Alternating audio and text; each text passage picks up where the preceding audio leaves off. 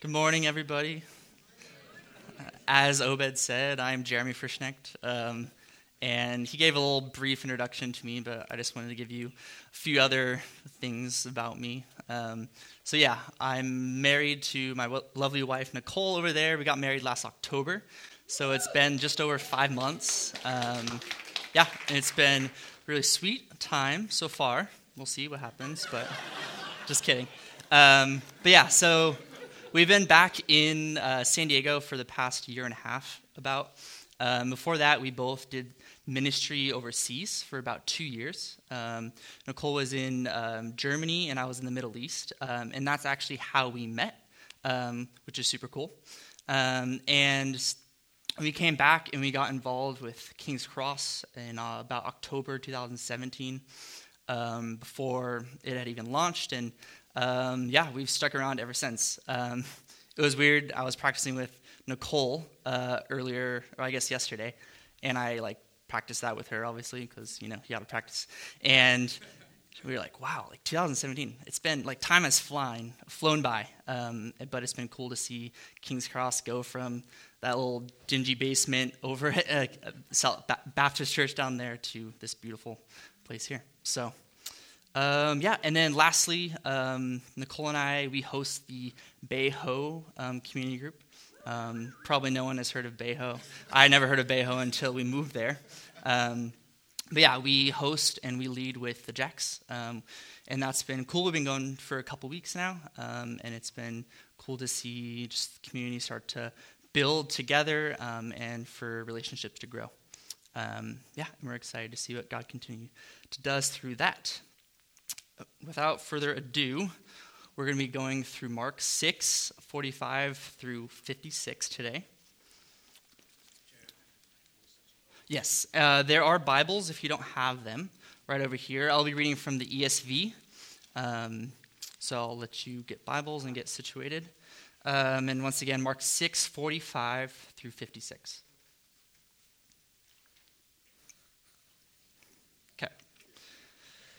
Immediately, he made his disciples get into the boat and go before him to the other side, to Bethsaida, while he dismissed the crowd. And after he had taken leave of them, he went up on the mountain to pray. And when evening came, the boat was out on the sea, and he was alone on the land.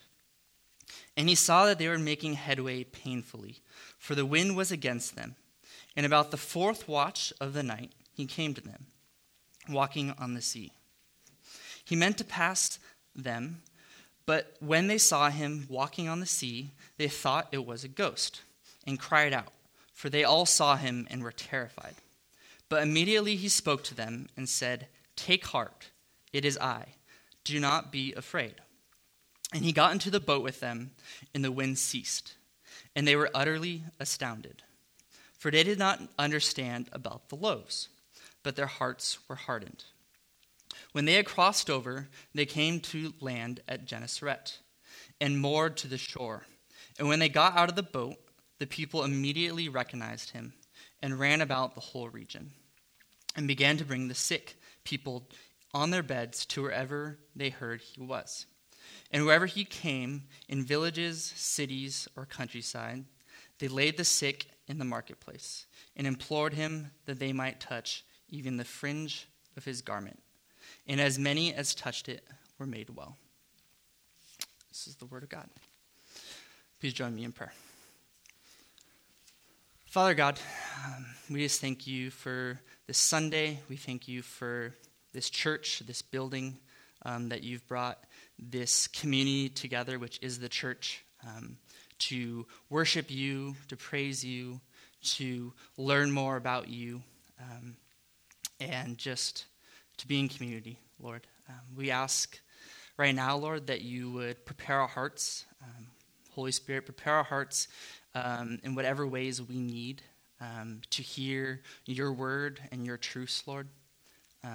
We ask that you would be here, that you would speak through me, that you would give me clarity, and that you would give us all understanding for your word, Lord. So we pray this all in Jesus' name. Amen. So, If you guys have been with us here at King's Cross the past, actually, many months, we've been going through the book of Mark. And more recently, the past couple of weeks, we've been going through Mark 6. And so in the beginning of Mark 6, we see Jesus goes to Nazareth where he's rejected. And then we hear about John the Baptist getting beheaded, which then leads us into what Obed talked about last week with the loaves and the bread and the multiplication and Jesus feeding 5,000. And really, that leads us straight into this verse today. As it says in verse 45, immediately he made his disciples get into the boat and go before him to the other side, to Bethsaida, while he dismissed the crowd. And after he had taken leave of them, he went up on the mountain to pray. But really, in order to understand this a little better, we need some better context from last week and how these two passages really come together as more one. Looking at Mark 6:30 through 34 from last week, it reads, "The apostles returned to Jesus and told him all that they had done and taught. And he said to them, 'Come away by yourselves to a desolate place and rest a while.' For many were coming and going, and they had no leisure even to eat. And they went away to the boat to a desolate place by themselves. Now many saw them going and recognized them, and they ran on foot from all the towns and got there ahead of them. When he went ashore, he saw a great crowd, and he had compassion on them, because they were like sheep without a shepherd. And he began to teach them many things." So just as Obed talked about last week, for those who were here, Jesus knew that his disciples needed a rest ever since they had gone out 2 by 2. But they never got it. As we just saw, the disciples were met by a crowd on the shore before they ever got to that desolate place to rest. Now, I know Obed talked briefly about rest last week, but I also wanted to touch on it briefly as well. Growing up, I always had a strong work ethic. And while I was at UCLA, my identity, the culture was always to be busy there. And my identity was in how busy I was or how many things I was involved in. If someone would ask me, how I was doing, the answer was always, good, things are really busy. And it wasn't until my time in the Middle East, actually, that God forced me to learn what it meant to rest. It was there that I was slowly able to work into my weekly schedule, this rest, and I learned that it was only out of this rest that I was able to pour out and live for Christ. And I think what is cool here in this passage is that Jesus knows the disciples need a rest and to get away from these hordes of people. And he fights for them to get that. It says immediately. This is immediately after the miracle, the breaking of the bread and the fish.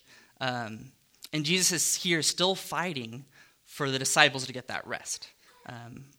We saw that it didn't happen, but Jesus is like, no, that rest still needs to happen.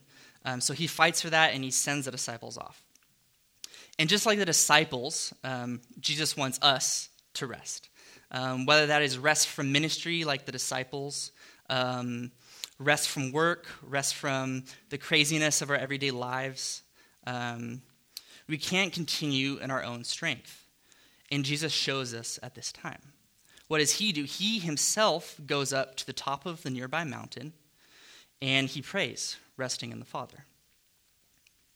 Francis Chan says, "There is no substitute for being alone with God. If you don't have time, you need to quit something to make room. Skip a meal, cancel a meeting, end some regular commitment. There is literally nothing more important you can do today." Well, I know that's definitely very convicting for me. I don't know how many times I have decided to do something else and push off spending time and resting in the Lord, or how many times I told myself, I would rest later, knowing fully that that time would probably never come. The answer would be a lot to that.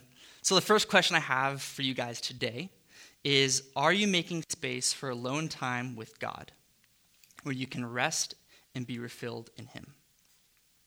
We can't continue moving forward day after day in our own strength.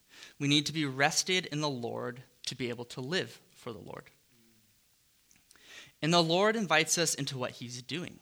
But if we aren't resting in the Lord and being transformed by the renewing of his heart, being able to test and approve what God's will is, his good, pleasing, and perfect will, as it says in Romans 12:2, we might miss out on God's call in our daily lives. 2 weeks ago in our community group, actually, someone brought up this idea that when we miss God's call in our everyday lives, whether that is speaking encouragement to someone, just helping someone out, or even sharing Jesus with someone, we miss out on the opportunity to bless not only that person, but also ourselves. We miss the opportunity to see God use us to transform another person's life. And we see, and to see God at work is itself a blessing and encouragement for us. So here comes this idea that this idea of walking in the power of the Holy Spirit, or walking in step with the Spirit, that Paul talks about in his letters to the early churches. Only when we are spending time with God in relationship and resting in the Lord do we become attuned to what God is saying. Whether that be through his word, through people around you, through dreams and visions, or even through a whisper. We need to be resting in the Lord to be in his word and be a part of God's will for us. So continuing along in the passage in verses 47 and 48, it reads, "And when evening came, the boat was out on the sea, and he was alone on the land, and he saw that they were making headway painfully, for the wind was against them. And about the fourth watch of the night, he came to them walking on the sea. He meant to pass them by.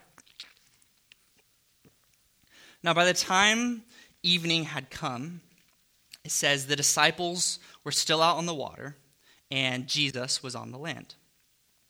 Now, the fourth watch here is referring to this time of 3 a.m. to 6 a.m. in the morning. So that's the darkness right before dawn.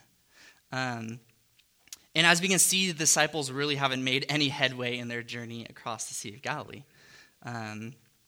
even though it's been several hours since they got sent out. This also means that while the disciples have been struggling across the water, Jesus has been up on this mountain praying for over 10 hours.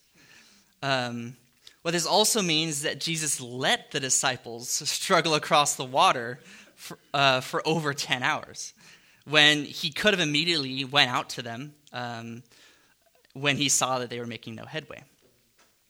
Jesus also could have rebuked the winds and the seas from the land. We know from Mark 4 that he is more than capable of calming a storm. So why did Jesus wait, you might ask? I think this is a perfect example of a metaphor for how Jesus intervenes in our lives in times of trouble. He doesn't immediately take away all of our pain, solve all of our problems, or perform a miracle to fix something. He waits for us to call out to him. Through this story, Jesus also shows us how we should respond when someone near us is going through a hard time or a trial or a crisis. So what is Jesus doing while he's waiting for the disciples to call out to him? As we saw in verse 48, Jesus saw the disciples struggling against the wind. I don't know about you guys, but for me, if I knew of or saw someone I loved or cared about in danger or struggling, I couldn't just sit idly by. I would want to do whatever it took to go and help them. And especially if I had to sit by for 10 hours in prayer, my mind or my conscience would keep going back to the reality that they are in danger, or that they are struggling, and it would be hard not to take any action at that point. But also, in reality, if you were in this situation, what could you actually do? If you were in Jesus' position and could see that your friends were struggling in the tumultuous waters, maybe you could get a boat, but you're just one person, and you'd probably just be putting yourselves in harm's way. Let's be real. And I feel like this provides a perfect picture of the dilemma we often find ourselves in when someone near us is going through a hard time. We can oftentimes feel helpless in their situation. Can I really help them, we might ask ourselves, or am I going to cause more harm than good? So what can we do in this situation? Well, we can pray. And Jesus shows that we should intercede on behalf of others, just as Jesus is interceding on behalf of the disciples during their hours of struggling across the sea. Jesus sees the disciples struggling, and he prays for them. Sometimes this is all we can do for someone when they begin struggling through a storm. Now, continuing in verse 49 and 50, we see that Jesus finally intervenes in this situation. Starting in 49, it says, "But when they saw him walking on the sea, they thought it was a ghost. And they cried out, for they all saw him and were terrified. Immediately he spoke to them and said, 'Take heart, it is I. Do not be afraid.'"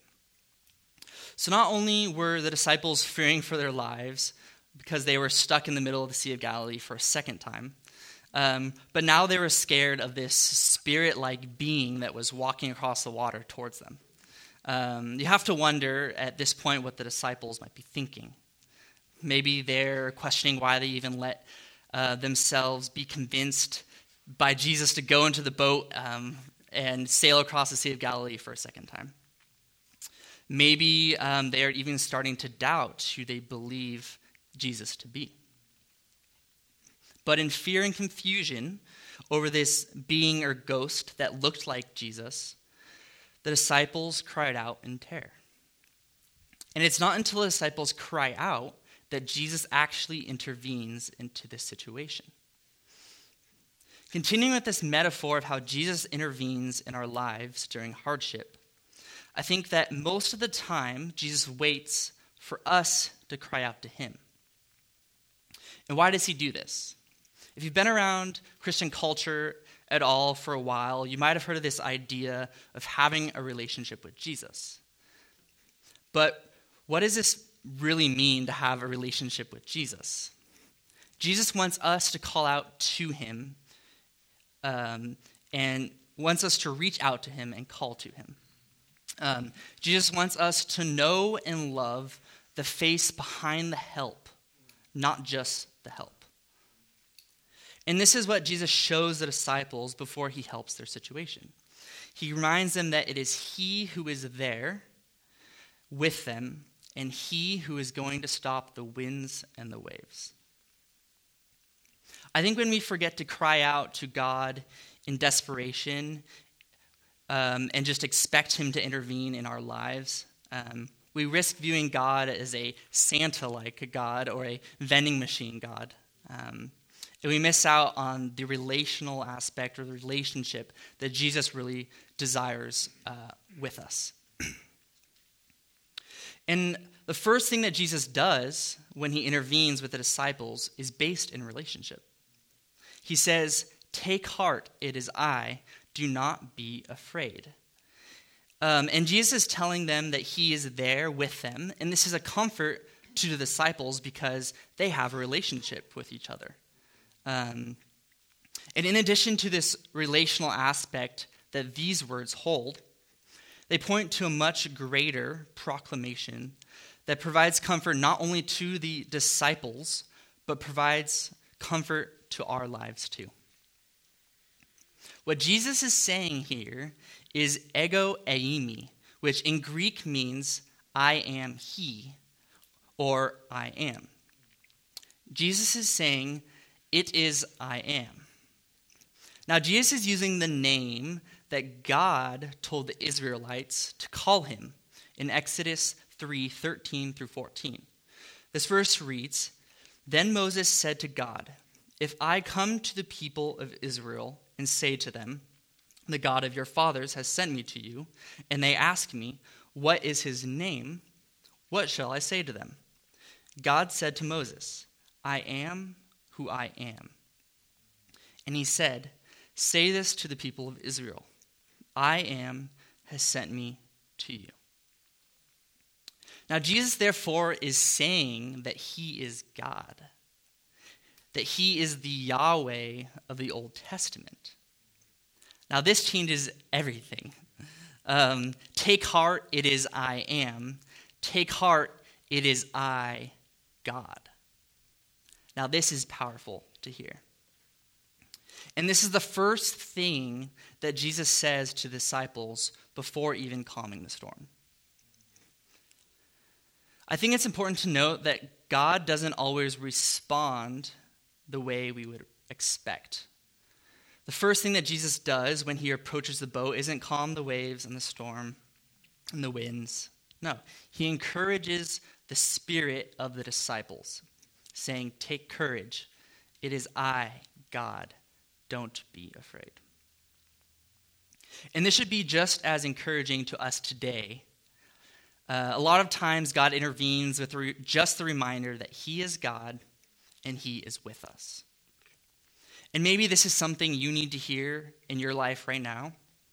Sometimes taking away the waves and the wind are not what need to happen. Sometimes these words of encouragement and the reminder that God is with you is all you need to endure the storm. Now I want to pause for a second and take a step back and look at this story through the lens of the world, which I hope in return will help us apply this to our lives even more.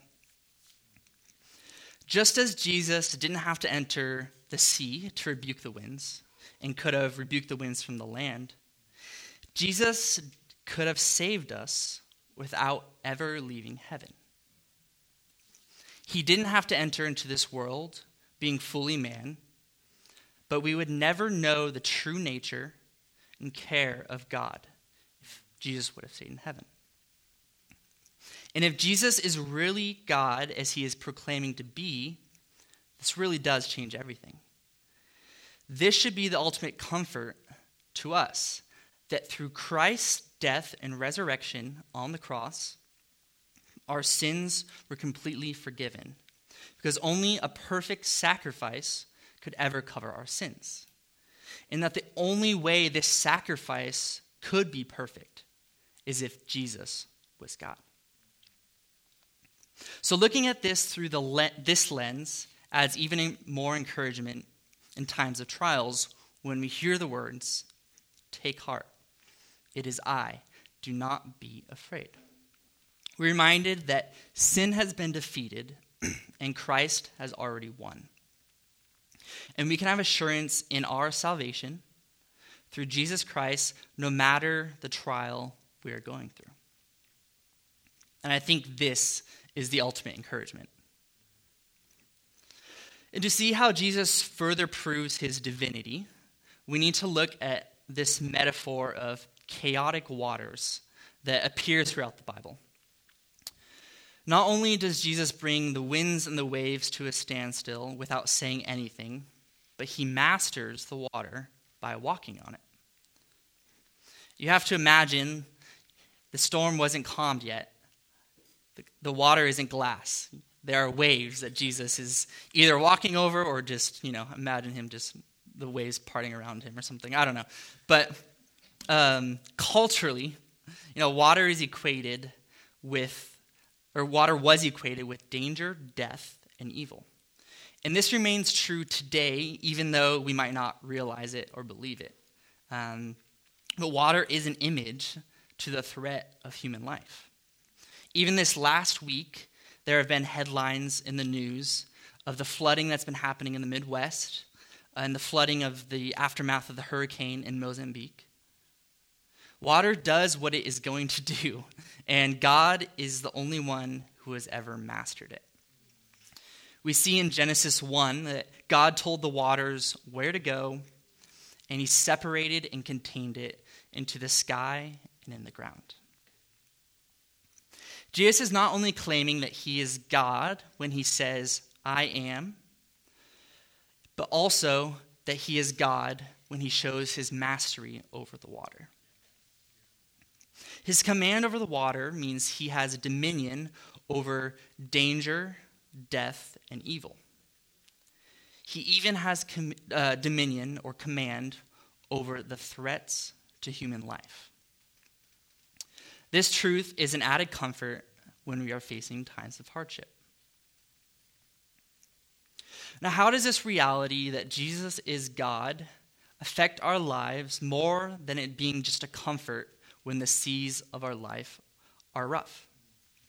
In verse 51 and 52, it says, "And he got into the boat with them, and the wind ceased, and they were utterly astounded. For they did not understand about the loaves, but their hearts were hardened."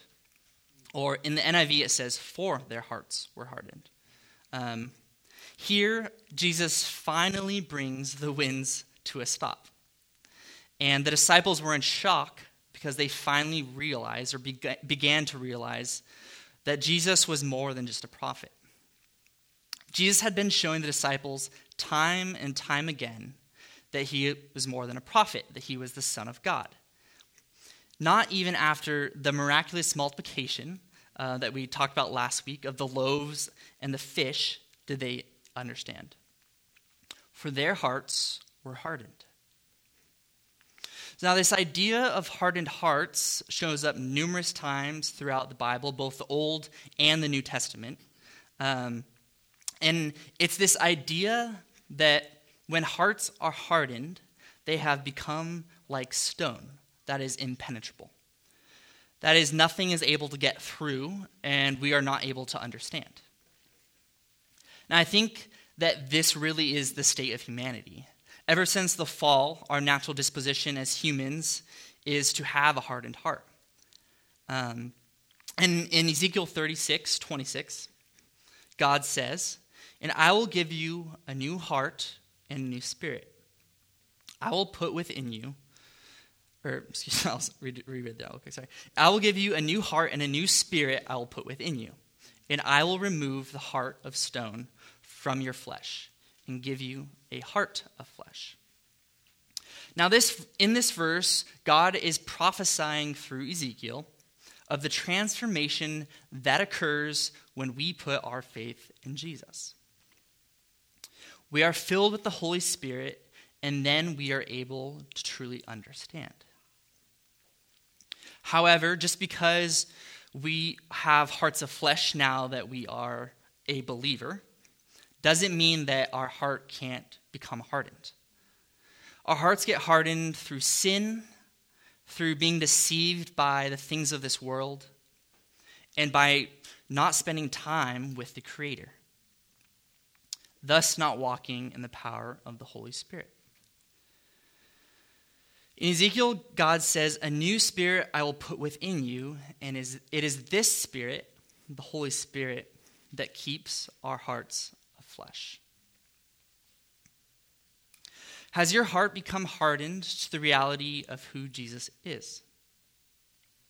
Do you believe that Jesus is alive today and that the Holy Spirit lives within you? Is your hardened heart causing you to limit what you believe God is capable of doing in your life and in this world? Verses 53 through 56 give us a taste of the power of Jesus when belief and understanding are not limited to our own hardened hearts. Starting in 53, the verses read, "When they had crossed over, they came to land at Gennesaret and moored to the shore. And when they got out of the boat, the people immediately recognized him. And he ran about the whole region and began to bring the sick on their beds to wherever they heard he was. And wherever he came, in villages, cities, or countryside, they laid the sick in the marketplaces and implored him that they might touch even the fringe of his garment. And as many as touched it were made well." Now, contrast this to the beginning of Mark, when Jesus visits Nazareth, where he grew up, and only a few people were healed because their hearts were so hardened. In Gennesaret and the surrounding area, we are shown what happens when people's hearts are not hardened. The people at Gennesaret knew Jesus was more than a prophet, and they had faith that they would be healed. And I think this paints a beautiful picture of what God does and can still do today when our hearts are of flesh and not hardened. Are we unashamedly calling out to God, trusting and knowing that he will move?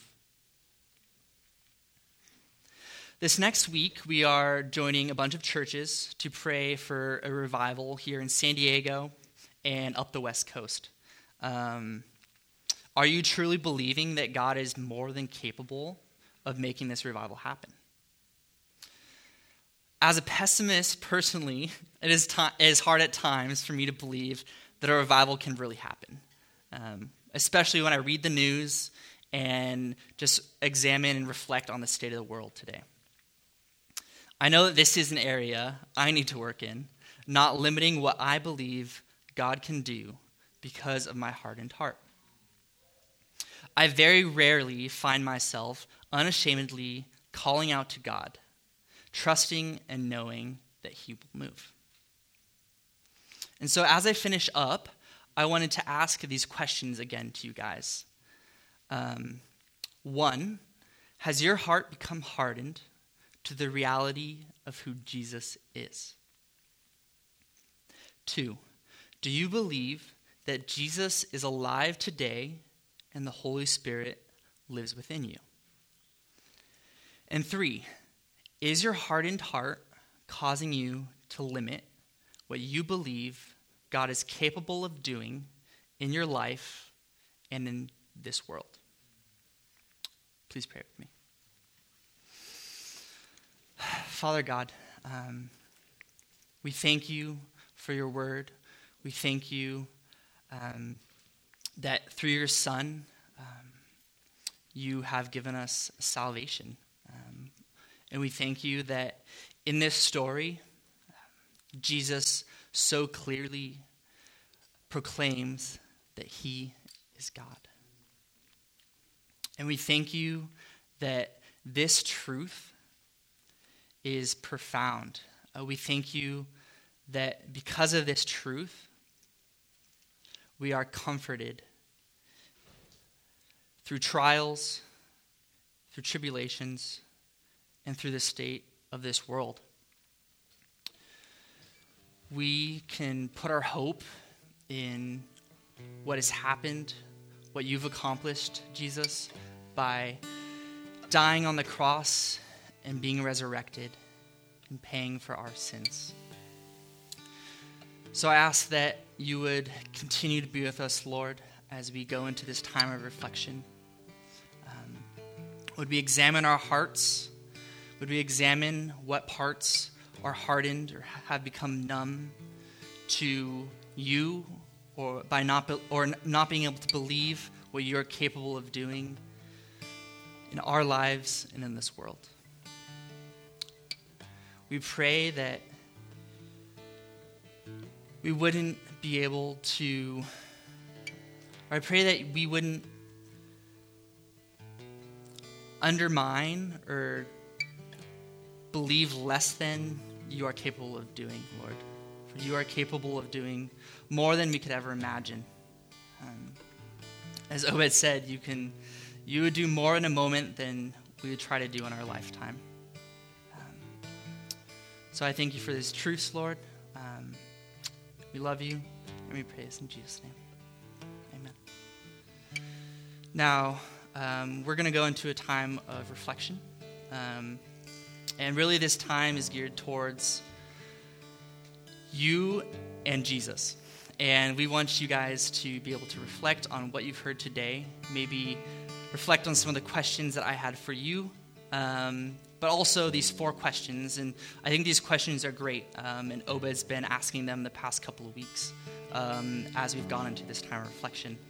So I'm going to read these questions and just, enjoy this time of just being able to talk with the Lord. And then Dan will direct you guys to stand up and join in worship. So these questions are: 1, what has God been saying to you from the message? 2, what do you need to do?